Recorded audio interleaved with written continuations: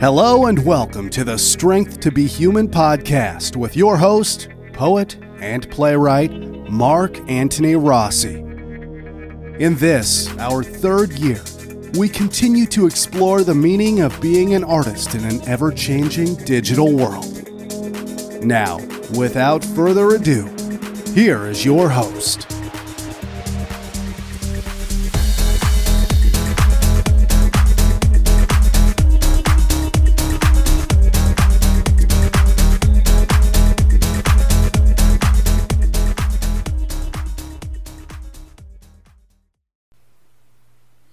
Hi folks, and welcome back to Strength to Be Human. I'm your host, Mark Antony Rossi, poet and playwright. And this is episode 186, The Promise and Price of Solitude in Writing.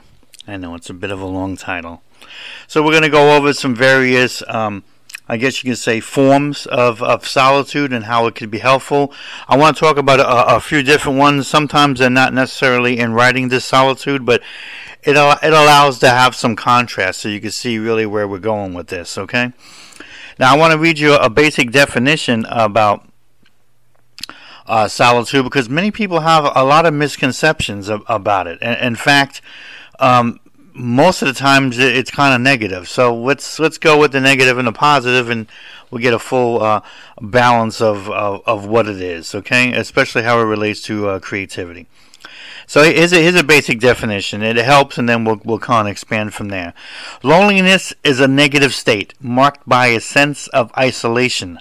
Solitude is a state of being alone without being lonely. It is a positive and constructive state of engagement with oneself. Solitude is desirable, a state of being alone where you provide yourself wonderful and sufficient company. I know it sounds a little kooky when you hear it sound like that, but that's really what it is. And it could be anything, and we're going to go over various forms, but it could be anything as basic as me today finding the time to actually get some solitude so I can record a show about solitude. As funny as that sounds, but everybody went over to do all their soccer chores and everything else, and I've done enough this week, so I need a break. So this is a perfect time to do this. I think I was joking with a writer the other day. I need some solitude to do my show on solitude. And that's the truth. So yeah, it could be literally the time you set aside in your schedule of a day in order to be able to write or form notes or edit or something, something creative. Or it can go down to, just taking yourself away from people because, you need a psychological breath of air. Sometimes that's how people recharge their batteries and, etc. Okay? Now, oftentimes, I think throughout the years, definitely throughout the centuries, solitude was viewed as an antisocial act, almost like a prelude to suicide, or needlessly enforced hermetism, that's, when you're becoming a hermit, to drive away temptation. Now, there's been some extreme examples of this. I'm told that there could be up to 1 million in Japan who engage in an extreme solitude. It's called hikikomori, where they just simply never leave their apartment for like years at a time. Now, I don't know if they're hoarders. I don't know if the place is hygienic or not. I don't know if they ever take a shower. I don't know. All I know is it's an extreme forced isolation, and this isn't positive, okay? It's definitely something negative. In fact, it might even cause various depressive or psychologically abnormal states from doing this. But nevertheless, there's a sizable amount of people that are doing this in Japan. I don't know why. It's not culturally norm, but hey, nevertheless. Now, ironically, Japan has had a tradition of the positive form. A lot of people don't realize this, but when you were training to be a samurai, you had to do everything from learning how to use a sword. Remember, they practice with the wooden sword so that you don't accidentally kill each other.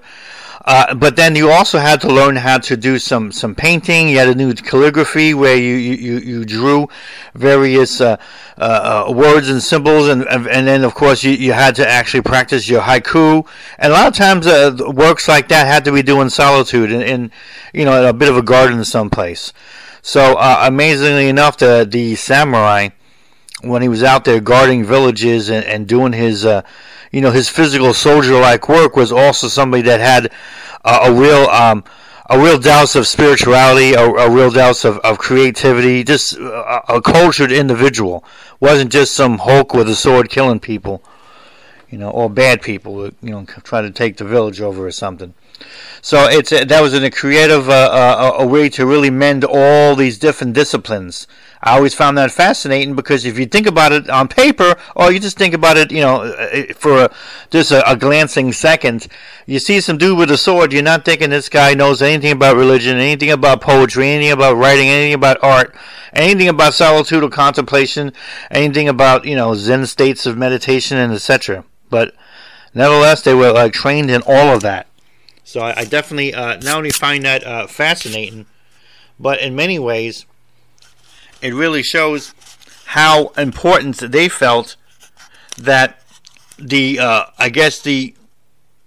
the balance, but the global picture of being a samurai needed to fill in all these various blanks that they felt were necessary to make you whole, as a samurai, that you knew something about religion and people and art and all of that. So it really made a complete picture for the samurai, and they were one of the few cultures that really did that.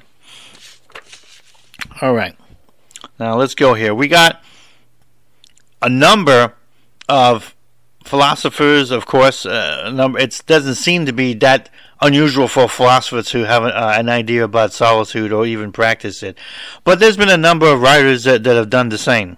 Okay, and if you think about it, in many instances, your painter, whether it's Van Gogh or anyone else, literally the act of painting, a landscape, a portrait, or abstract, or whatever, is an act of solitude, because it's not like you're doing it really, in the presence of people. You're not. You're finding the time to go do this, and no one's bothering you in your studio, unless you're painting somebody like a Mona Lisa or a nude or something like that. You're pretty much alone.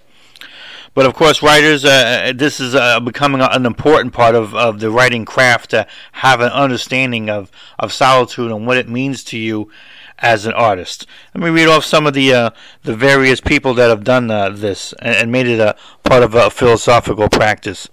Okay? All right, here we go. Augustine, both the saint and the philosopher and the theologian, patriarch.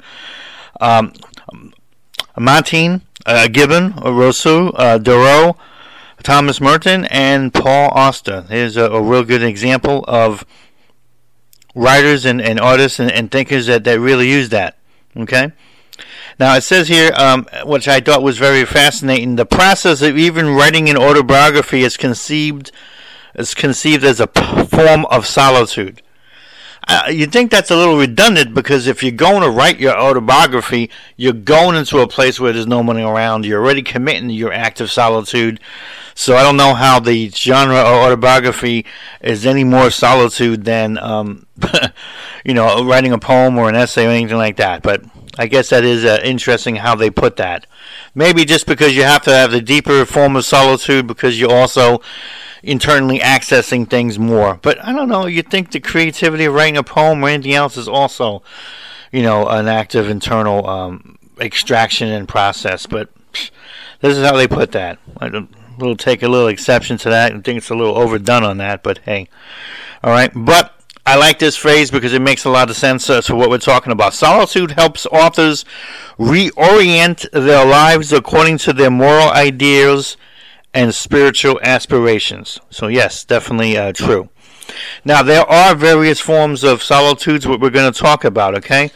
I'll give you a general prescription of those, and then we'll talk about 3 of them that we really want to try to concentrate on the show about, to kind of help you, give you some, I guess you could say a greater psychological landscape of what we're talking about, and it kind of gives you a real good view overall of some of the main ones that you're going to encounter in your life, or you're going to know other people to do, or what's been done in general for people over the centuries. Okay, all right. So the act of solitude depending on why you're doing it, can be very different in terms of not only its intentions, but also even its results, all right? So it's different for a teacher who needs to get some brief solitude from the stress of teaching, sort of like a mini sabbatical, okay?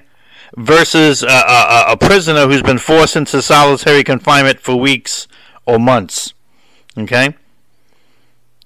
Just like it's different for the author or the composer to go to a room to intensely focus on their creative work. All right? That's completely different than the solitude that's necessary for a bird watcher who's alone in the woods checking out the birds. You have to think that kind of solitude is more practical because you can't have a crowd of people when you're trying to observe a bird.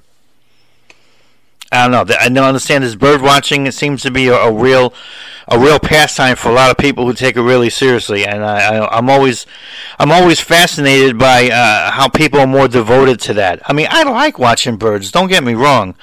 I mean, I have a bird feeder out in the yard where I have the cardinals that come by and the blue jays. We have some really pretty birds over here, and I like checking that out. But I can't really conceive it as a plan of I'm going to these woods, I'm going to try to spot this bird, I got this particular clothing on, and got these binoculars, and blah, blah, blah. I'm not making light of it. God knows I'm not trying to make fun of it. I just couldn't get into that far of doing it, okay? I mean, it'll be casual here, and I appreciate it, and I can see some of the... I guess you could say the gift that you get from checking out the birds. So they're so pretty, and you just see how they act. And yeah, as I've gotten older, I can appreciate that more. Versus I'm a city guy, so I'm telling you, other than pigeons and an occasional, robin or crow, that's about all you ever see in the city anyway. You don't get to see really pretty birds. They tend to be just the average. Have you ever seen a pigeon in the city? Trust me, you can see 10,000, they all look the same. Just like a crow too. It looks like an uglier version of a raven. Always black, always stringy with its legs and claws, and always trying to get a piece of food and run away. And according to the Indians, that's the American Indians, if you see one, it's supposed to portend that death is around the corner or something. Maybe necessarily for you, but somebody in your life. But I couldn't seem to go that far. But I think you can tell from the teacher to the prisoner, to the artist, to the bird watcher. Those are all forms of solitude. I know it sounds weird when you add the prisoner in all this, because in many ways, the prisoner is being forced into the solitude where all the other three persons and situations is voluntary. But it's still a solitude when someone puts you in a locked room with a little bit of light for 23 hours a day. I think you get an hour to walk the court or something, and then you go back in there again. And all you're doing is eating and pooping and possibly reading a book in the same room. So that can't be exciting. I understand it has a lot of psychological duress for it all times. That's the reason why they do it, for a form of punishment. But I'm told that there's some people as prisoners that, while this is done a number of times, have figured out how to adapt to it and create themselves some mental strength in it. So maybe it loses its punitive effect over time. All right. Now you have some folks here that they have created a deep solitude, okay? But solitude, like anything else, and you learn it from of course, the prisoner being put into solitary confinement. But like anything else, too much of it is not a good thing, okay? It's okay to have 3 or 4 Oreo cookies, but when you have 29 of them, well, you're not feeling so hot, It's like you're drinking a gallon of chocolate milk in a sitting. What's going to come out the other end? It's going to look a lot like that. So and quick too. So that's not fun. So you don't want to overdo anything, okay? And the reason why is because of this. The nature of the human being to live alone all the time is not conducive to our human condition or to who we are as creatures, okay? We're meant to socialize and have a balance between how we circulate and how we circulate in and circulate out. So we're meant to have portions of socialization and portions of solitude. Now, on a very, I guess you could say, passive sense, just coming home, especially if the home is empty, after a long day of work, especially if it's a bad day, is a sort of a basic passive form of solitude. Sometimes the home becomes a real gift for us, or even a real blessing for us, not because it has all the cool pictures of the people we remember in our lives and who we love, or because it has nice furniture, or because the dog can't wait to see us, or because the cat can't wait to ignore us again, or something like that. Sometimes it's because it is our special place of solitude. And of course, if you have a family, it's not so easy to get. That's why you find parents can be a little wacky at times, or why they need to go out on a date night, or where they need sometimes just to go out for alone.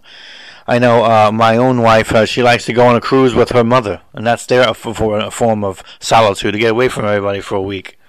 Kind of hard with the COVID thing, so they had to skip it this year, unfortunately, but I'm sure next year they'll be able to get back to it, and that's really a good part of their own solitude and therapy. So, yeah, you can't have too much of any good thing, because then it becomes a bad thing. Okay? All right, so we're going to go over to the 3 types of solitude. Now, keep this in mind. You could go to Google and on the internet and all kinds of places and find stuff about solitude. You could find 20 different versions of it. I mean, people have sub-breakdowns of different subgroups of it. I'm not going that far because I don't think it's necessary for the show. All right, so there's 3 that I find that are the most curious and the most practiced, and therefore I think they're the most interesting to talk about in the show. So I'm picking these 3. All right, it's not to say there's not more. I'm just not interested in all the other ones. All right, that's the only way to put it. All right, so the first one here is, it's more of a mystical or religious type of solitude. You could call it like the spiritual quest. It was really more common centuries ago for 2 reasons. Sometimes for the religious reason of being in a monastery or a convent, where it was necessary from that isolation from others, because that's how you're learning and reinforcing your religious beliefs and practices. And then sometimes in some of those places, you had the monk scribes, and their whole job throughout the whole day was to reproduce a book on a parchment, and that's what they were doing. And they were practiced professionals, and in the calligraphy and all that was necessary to do that. Because remember, they had to manufacture a copy of a book on a scroll, because this is before the printing press. So that in itself, of course, was an important a form of solitude. And I'm told also that they still built it into their religious life. So they would have their breaks to go have a cup of tea. They have their breaks for their dinner and breakfast and lunch, and of course they have a prayer breaks, even a service break. But nevertheless, that was the course of the day, was to do that. Now, Thomas Merton, he wrote a book called Notes for the Philosophy of Solitude in 1960, and it pretty much gave you some of the rules and ideals of what he did. He had a long life of writing, and then he wound up becoming somebody that just committed themselves to solitude, and that's how he spent the rest of his life, contemplating ideas, not doing as much writing.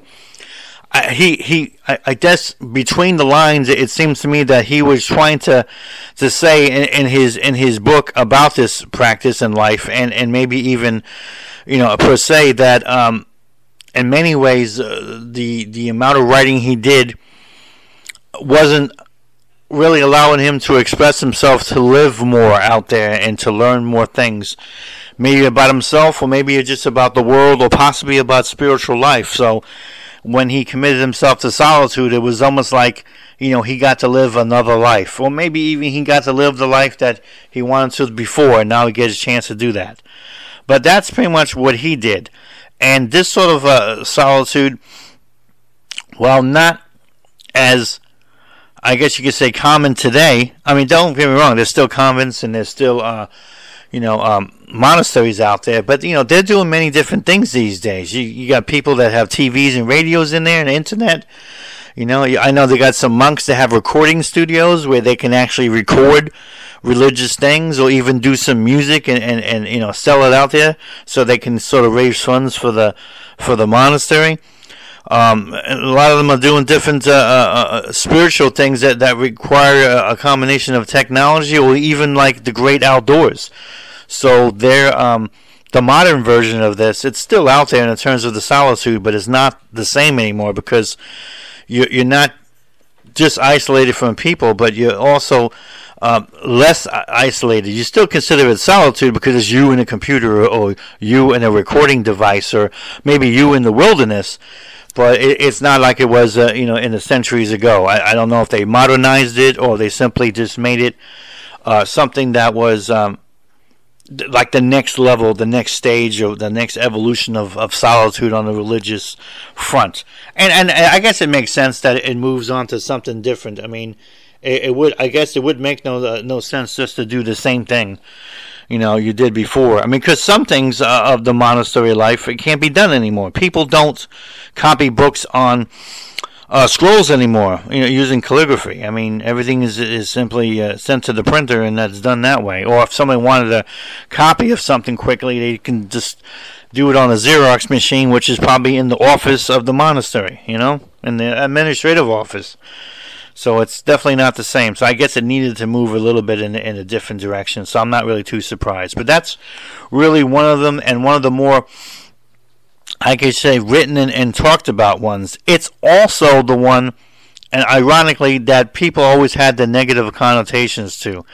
That if you were isolating yourself in this fashion, regardless if it had a religious reasons or not, that maybe you were psychologically unbalanced. So maybe you were doing some weird secret stuff behind the scenes, or maybe you're plotting against a government or something like that. It wasn't unusual back in those days for them to raid these places to make sure that weapons were being stored there, or secret information was being stored there, spies wasn't living there, or there was no plans to plot against the government.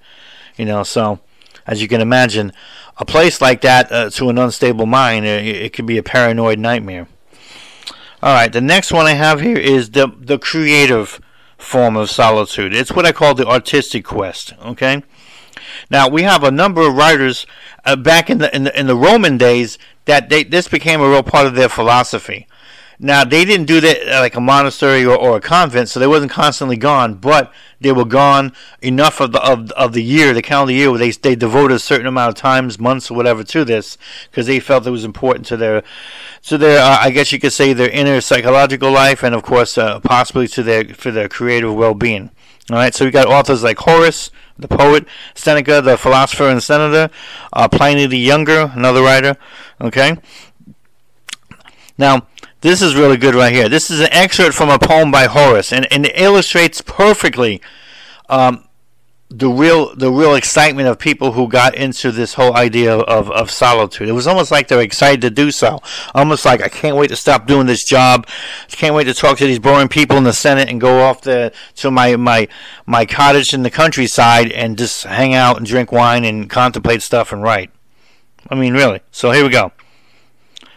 O rural home, when shall I behold you? When shall I be able, now with books of the ancients, now with sleep and idle hours, to quaff sweet forgetfulness of life's cares? It really is just elegant and perfect. Although I think it's funny that you're talking about books of the ancients. Jesus, you guys are the ancients right now to us. What the hell is more ancient than that? But you got me.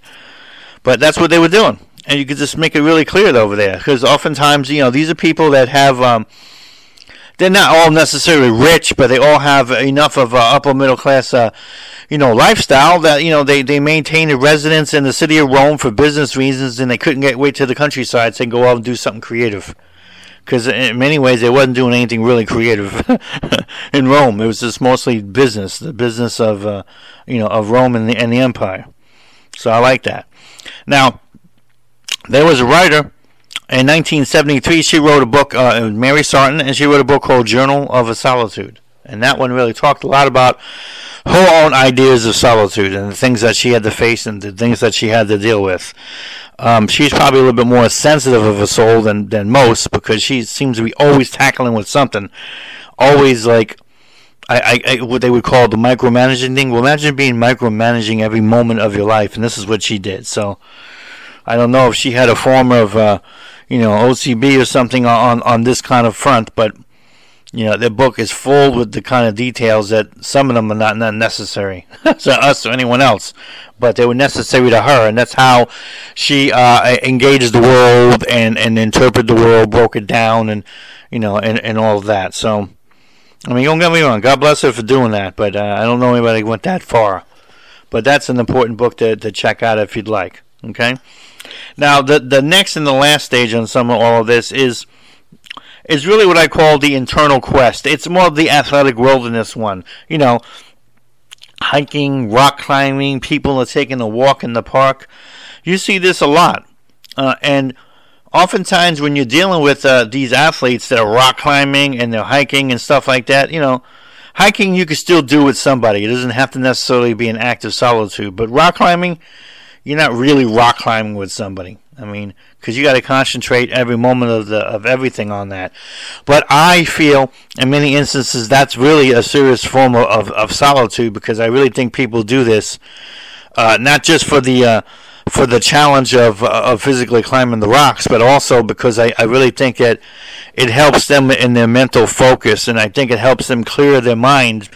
Because I'm thinking there's nothing more clearing of your mind is you're on a rock slope over here, and if you make a mistake, you're going to fall to your death. So you're not really thinking about Twinkies or the girl you met last week at the museum, or that deep concept that Einstein was talking about on YouTube. All right, you're thinking about the rocks, and that definitely clears everything in your head. Now, Michel de Montaigu, he wrote an essay called Of Solitude in 1580. And it really, I think, in many ways talks about what we're talking about here, the eternal quest.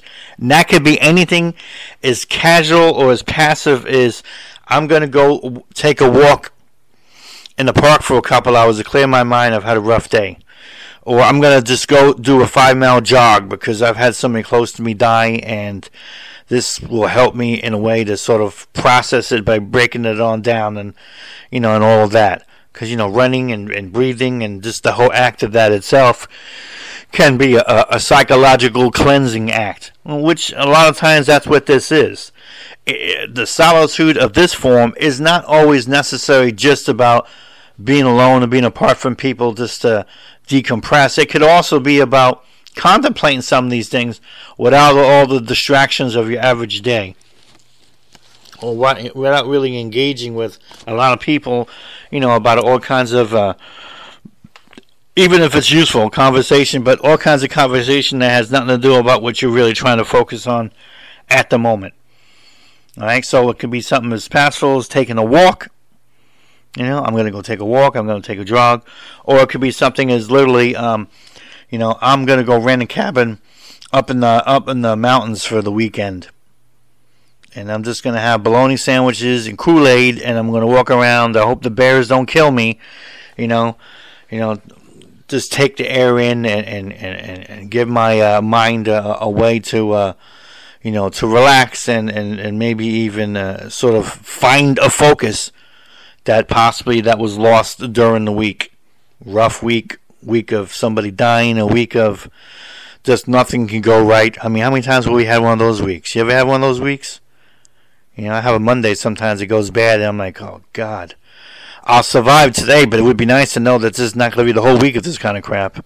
Sometimes that continues, sometimes it doesn't, but I hear you. So that kind of what I call internal quest for solitude, I find it's really essential, because you'll really definitely find from the artistic and the writing aspects of all of this, remember, in the artistic quest, something quite similar, where we need it. And in many ways, and I've laughed about this before on the show and with others, that in many ways people don't hear God anymore. And I don't mean you hear some cleared voice, go get yourself a Slim Jim and contemplate Moses. I mean, just the feeling of knowing that something is pressing upon you that you might want to get done, and you feel it's something spiritual, like God is moving you in a certain direction. That's much harder in the 21st century when you have everything out there. I mean, if you think about it, it just seems like we don't want solitude in the 21st century. Like the modern era almost like is against it, because it's filling everything. filling the phones with all kinds of different, gadgets inside the phone and the computer, and you got TVs flying everywhere and all kinds of cars and the noise and the traffic and the music and people jabbering this and jabbering that. It just seems like we're trying to fill every moment of the day with something versus letting people just be, letting people have some silence, but in a free society that, a business is a big component of it, I'm sure silence is probably deadly to businesses because it's not getting its message out. Nothing it wants is getting promoted, and so forth, whether it's the government trying to get its message out or, news or whatever. So, but in many ways, it seems to me that it's trying to silence. It's trying to just remove any kind of form of solitude. So we, more than ever before, we have to draw lines on what's necessary for our own, mental and emotional health. Because if we don't, you're not going to expect society is going to do it. It's not. It's always trying to talk to you and get you to do something. Even now, I'm telling you about solitude, and taking up your time. But I don't know any way to do it. But nevertheless, everything is trying to say something to you. You've got to draw a line someplace where you can say, that's enough of this. I need to go find something about myself, something about a subject I was trying to, work on, something creative that I was trying to do, something I need to help me center me because, this death in my family or my life, it's kind of taking me for a bout there. I need to figure out what I want to do with my life because maybe, I'm in a situation where I want to think about a job change or maybe I lost a job. I've talked to a lot of people that lost a job through no fault of their own because of COVID. Things became slow. They had to let them go, that sort of thing. That really makes you reassess things. You can't reassess things, doing jazzercise and, screaming out heavy music. Sometimes you just have to go someplace quiet. Whether it's that room in the house that you've done so or whether it's going out someplace else. Most parks can be quiet at times. Some may not be. You could find the one that is, or you could find the area that is. But yeah, we need to now learn to do this in our lives and learn to make the decision of when and then get the plan to do so. I think it really is a way for us to become better as human beings, better as patient creatures, better as thinkers and writers and creative people, better at this as being more balanced human beings. Because how balanced is it to constantly hear and do and listen and all of these noises in our lives on a regular basis? You going to tell me the only time we get solitude is when we're sleeping? Hell, that doesn't even always work because sometimes you're having nightmares and you're having all kinds of dreams and you're having all kinds of interruptions. So even that is even a form of solitude. We have to go and make our own. I think and many times it's necessary for us as now citizens of the 21st century as we go forward into the future.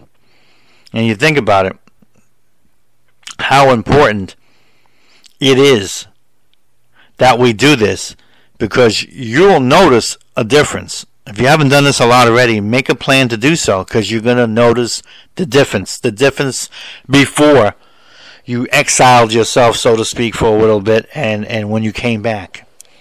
You feel stronger. You feel more balanced. You feel like you can handle things a lot better. You feel more focused that, you've gotten something done. Sometimes people get their best writing done when they take these bouts of solitude. Or sometimes they're just forming up ideas and notes that they're writing down. But there is a real difference. It is a way to recharge your batteries, like I mentioned before. It's definitely a way to realign your soul to things. It's definitely a good way to clear, your mind of a lot of that gobbledygook that we get that we just need to get out of there. Some people do this because it's a way for them to really, access their conscience and find out if something that they're doing or something that they're working on right now might not be the most ethical thing, might not be the most beneficial thing, that maybe it's something they need to reevaluate. It's hard to reevaluate things when you're driving in the middle of a storm. Things are flying everywhere. You need to take the break to reevaluate. I mean, don't mean to rhyme there, but that's really what needs to get done. And you'll see a real difference. You really will. You don't need to be some expert, Tony Robbins, Zen Buddha kind of person to do this. It's just really that simple to do so. You don't have to be an expert on it. But once you start doing it enough, no different than any other kind of practice, you'll figure out what's the ways that are best for you. what works and what doesn't. This way you can use the time that you put aside, in the best manner possible to help you. Because sometimes a lot of us don't always have lots of times. Like I said, you get friends and if you got family and kids and everything, you take any kind of real time away and they think you're gone forever. Oh my God, I think Daddy skipped town. Really? I'm at the box store trying to get some friggin' mental solitude over here from you. Doesn't mean I'm escaping. It just means I'm taking a break. So it's not an easy thing, and I realize that you got to come up with something more. But definitely you want to do that, because when you have family and kids, you need more of these breaks than you realize. They take these kids and everything else. It takes a lot from you. It really do, and you got to find ways to put it back so you could be the person you want to be, and definitely being the creative person that you want to be. All right, folks, so that is my take on The Promise and the Price of Solitude and writing. I hope you got something for that. I thought it was a show that we needed to talk about more of this subject, because it really is important. I think I covered this in a really, really superficial way when I did that show on time management. But in the end, really, this is about going into some of the details as much as possible about solitude and how really it's an important factor in our lives, and we have to make it so that we can become.